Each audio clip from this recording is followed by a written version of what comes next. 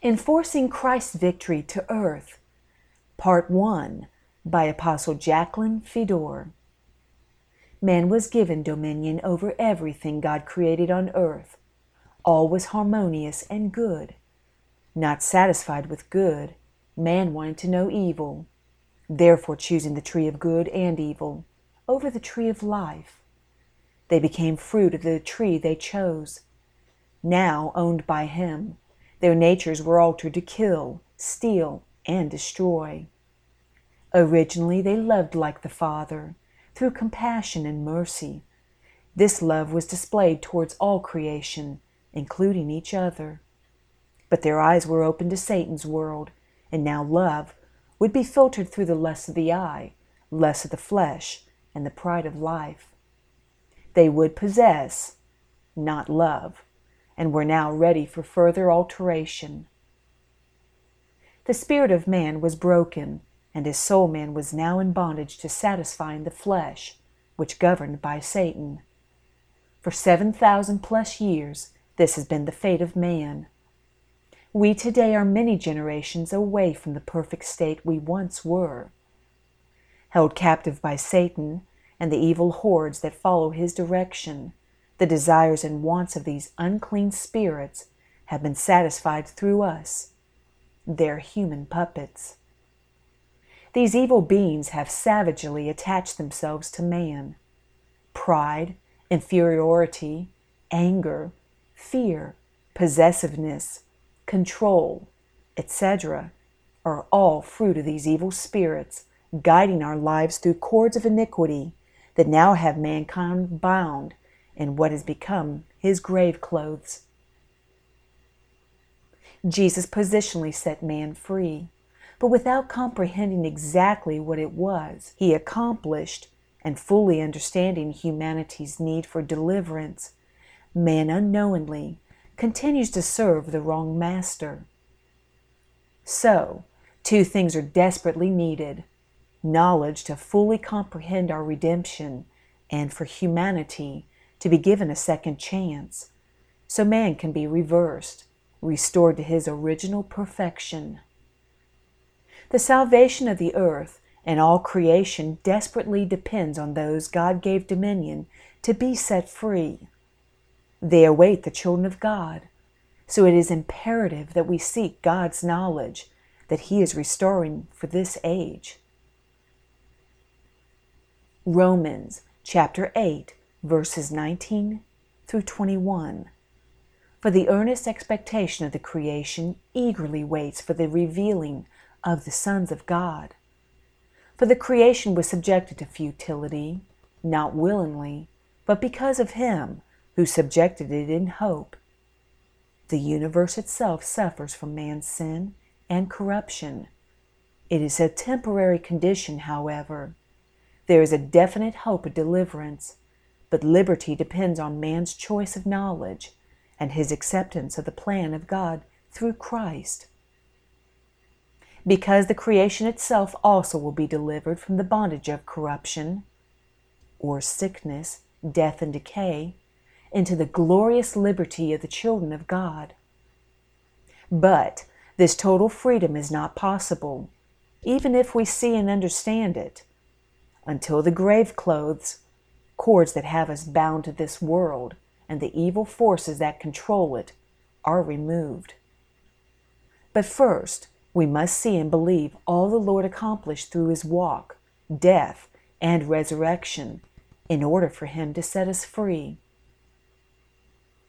In John chapter 8, verse 32, it explains exactly why we must choose the knowledge of God, released for this time. And you shall know the truth, and the truth shall make you free. We cannot just hear it, but must know it and become one with it to be set free. The word know in Strong's is 1097, meaning to perceive, gain knowledge that has no inception, a progress, an attainment by personal experience. Ephesians chapter 4, verse 13 explains further, till we all come into the unity of the faith, all study that revealed the end-time truth, believe and walk it, and of the knowledge of the Son of God, all he actually accomplished, to a perfect man, to the measure of the stature of the fullness of Christ, so his body can function in his power and authority. How can we, the body of Christ, set mankind at large free until we ourselves fully understand Jubilee, or the complete work of our Redeemer? The Word says we overcome by the blood of the Lamb and by the words of our testimony. How can we testify and win our case if we lack truth and are still walking like the world? Ephesians chapter 4, verses 17 and 18 says, "This I say, therefore, and testify in the Lord, that you should no longer walk as the rest of the Gentiles walk, in the futility of their mind," the wrong knowledge, "having their understanding darkened, being alienated from the life of God." Man was separated or disconnected from the mind of God at Eve's choice. Because of the ignorance that is in them, because of the blindness of their heart, the result of believing Satan's knowledge over God's. Ephesians chapter 4, verses 23 and 24 heads us in the right direction. "And be renewed in the spirit of your mind." Start walking according to the Word, "and that you put on the new man, which was created according to God, in true righteousness and holiness." Be reborn through God to be a new creature. John chapter 3, verse 3 shows us the second chance. Jesus answered and said to him, "Most assuredly I say to you, unless one is born again, he cannot see the kingdom of God." New birth is much more than salvation. It actually requalifies man for God's kingdom, making us eligible to be ones he will build his new world and establish his kingdom through. A new society will give birth to systems in harmony with God's will to replace what is here now. Get excited, because there is a worldwide jubilee, or setting free, coming as we begin to know the truth.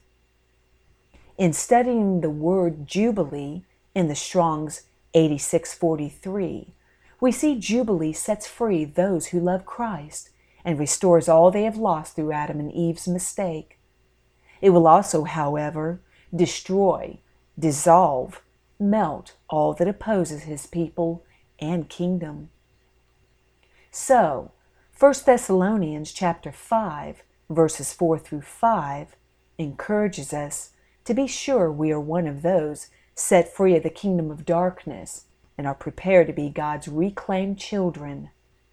But you, brethren, are not in darkness, so that this day should overtake you as a thief. You are all sons of light and sons of the day. We are not of the night, nor of darkness. These two kingdoms face each other through mankind. Matthew chapter 13, verses 37 through 43, is a great example of the two distinctly different kinds of people that populate the two kingdoms. He answered and said to them, "He who sows the good seed is the Son of Man. The field is the world. The good seeds are the sons of the kingdom, God's kingdom. But the tares are the sons of the wicked one, or the kingdom of darkness. The enemy who sowed them is the devil.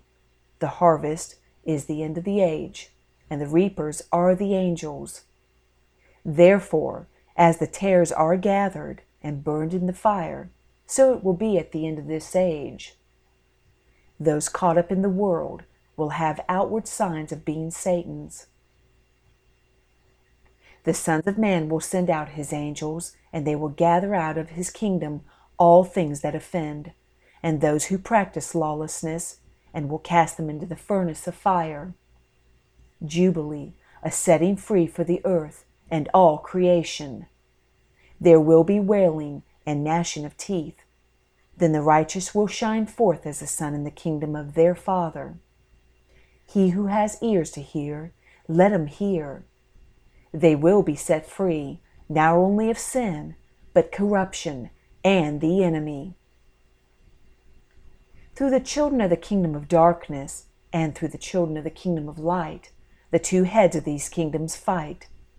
Jesus is the head of his body of people. Satan is the head over his body as well. At first glance, all people may look alike, but they are not. All humanity did, however, start out as perfect and like the Father. Genesis chapter 1, verse 27. So God created man in his own image. In the image of God he created him. Male and female, he created them. Genesis chapter 3, verse 1 begins the downfall of man. Now the serpent was more cunning than any beast of the field, which the Lord God had made. And he said to the woman, Has God indeed said, You shall not eat of every tree of the garden? She repeated exactly what God had said. Don't touch, don't taste, but foolishly ate from the fruit of Satan's mind anyway, ignoring the will of God. Incidentally, God many times refers to beings as trees and refers to people as the planting of the Lord. See Isaiah chapter 61, verse 3. Revelation chapter 20, verses 1 through 2, shows us who the serpent really was. Then I saw an angel coming down from heaven, having the key to the bottomless pit and a great chain in his hand. He laid hold of the dragon, that serpent of old, who is the devil and Satan, and bound him for 1,000 years. These are all names referring to the enemy, Satan. He more than anything wanted and still wants to be like God. Isaiah chapter 14, verse 14. I, Satan, will ascend above the heights of the clouds. I will be like the Most High. In the attempt to be man's accepted creator, Genesis chapter 6, verses 1 through 2, reveals the crossing of people with angels, producing an altered race, one Satan has a right to and can legally be as God too. Genesis chapter 6, verses 1 through 2, brings this to light. Now it came to pass, when men began to multiply on the face of the earth, and daughters were born to them, that the sons of God, angels, saw the daughters of men, that they were beautiful, and they took wives for themselves, of all whom they chose. Enoch, the seventh from Adam, explains it further. Enoch, chapter 15, verse 3. Wherefore have ye, the angels, left the high, holy, and eternal heaven, and lain with women, and defiled yourselves with the daughters of men, and taken to yourselves wives, and done like the children of the earth, and begotten giants as your sons. How disappointing this must have been to God. His people allowed themselves to be crossed with another species. He well understood and hated the havoc it would cause in future generations. Children born with defects, our bodies no longer able to ward off disease and infirmity. On and on. The same crossing of species would be continued through man at the urging of Satan, so that he could claim ownership of all creation, the animals, plants, etc. Again, all of this because Satan wanted to be like God. He actually altered creation so he could claim it for his own. God angrily destroyed the majority of mankind for this abomination. But at the same time, he had a plan to restore man, to set him free. So he mercifully preserved 8 humans, along with a pair of each of the species he had created for the earth. Genesis chapter 6, verses 6 and 7. And the Lord was sorry that he had made man on the earth, and he was grieved in his heart. So the Lord said, I will destroy man whom I have created from the face of the earth, both man and beast, creeping thing, and birds of the air, for I am sorry that I have made them. Noah was still righteous, or at least more righteous than most, so God chose to continue this human species through he and his sons. Genesis chapter 6, verses 18 and 19. But I will establish my covenant with you, Noah, and you shall go into the ark, you, your sons, your wife, and your sons' wives with you. And of every living thing of all flesh you shall bring 2 of every sort into the ark, to keep them alive with you. They shall be male and female. A side note, as God was making a covenant with Noah, he made a promise to all of the earth. Genesis chapter 9, verse 11. Thus I establish my covenant with you. Never again shall all flesh be cut off by the waters of the flood. Never again shall there be a flood to destroy the earth. We have a bow in the sky as a sign God will not flood the earth with physical water again, but with the waters of truth, living waters. Oh yes! In fact, our restoration depends on this spiritual latter rain to help us grow up into the mature body of Christ. He will renew the earth and all of his creation through this flood of living waters, his knowledge. Isaiah chapter 11, verses 6 through 9 makes this real. The wolf also shall dwell with the lamb, the leopard shall lie down with the young goat, the calf and the young lion, and the fatling together, and a little child shall lead them. The cow and the bear shall graze, their young ones shall lie down together, and the lion shall eat straw like the ox. The nursing child shall play by the cobra's hole, and the weaned child shall put his hand in the viper's den. They shall not hurt nor destroy in all my holy mountain, for the earth shall be full of the knowledge of the Lord, as the waters cover the sea. The truth will set us free, as God's knowledge is poured forth. Unfortunately, the blood of the fallen angels was still a part of humanity through Noah and his sons.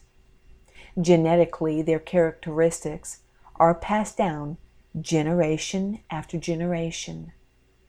Those that are not born again are still in this altered condition today.